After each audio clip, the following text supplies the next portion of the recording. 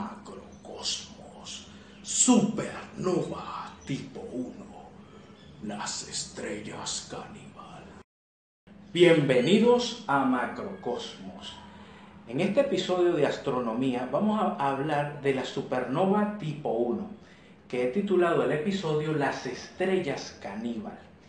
Bien, en anteriores episodios de MacroCosmos he hablado de la supernova de tipo 2, que es una estrella, una sola, que con una masa de 20 a 40 veces la masa del Sol, de nuestro Sol, explota dejando un remanente llamado estrella de neutrones. Bien, explota, se le llama supernova tipo 2, es una sola.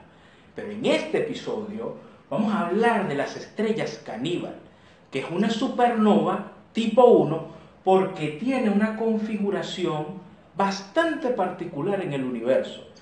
Y es un sistema binario de estrellas, binario, ¿bien? Donde una de ellas tiene que ser una estrella de neutrones. Es decir, pueden ver estos astros como hermanas. De hecho, en el cielo nocturno, muchas de las estrellas que vemos son configuraciones binarias.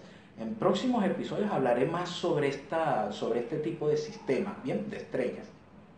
Ahora, en este caso, tiene que ser una estrella de neutrones, es decir, ya una de las estrellas pereció, murió. Bien, tenemos aquí el cadáver y está acompañada de su hermana, que sigue viva. En este caso, la he representado como una gigante roja. Bien, puede ser otro tipo de estrella, puede ser una supergigante roja, una amarilla como nuestro Sol, una azul, etcétera, etcétera, etcétera. Bien, ahora, en este caso, esta gigante roja, ¿qué representa?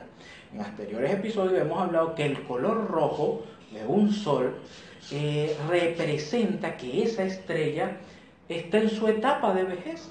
Bien, ya disfrutando de los últimos millones de años de su vida. Recordemos que millones de años en el universo para el ser humano son pocos, pero está viva, está viva. Entonces, fíjense lo que sucede en este sistema binario. Esta estrella de neutrones, este cadáver, quiere como volver a la vida.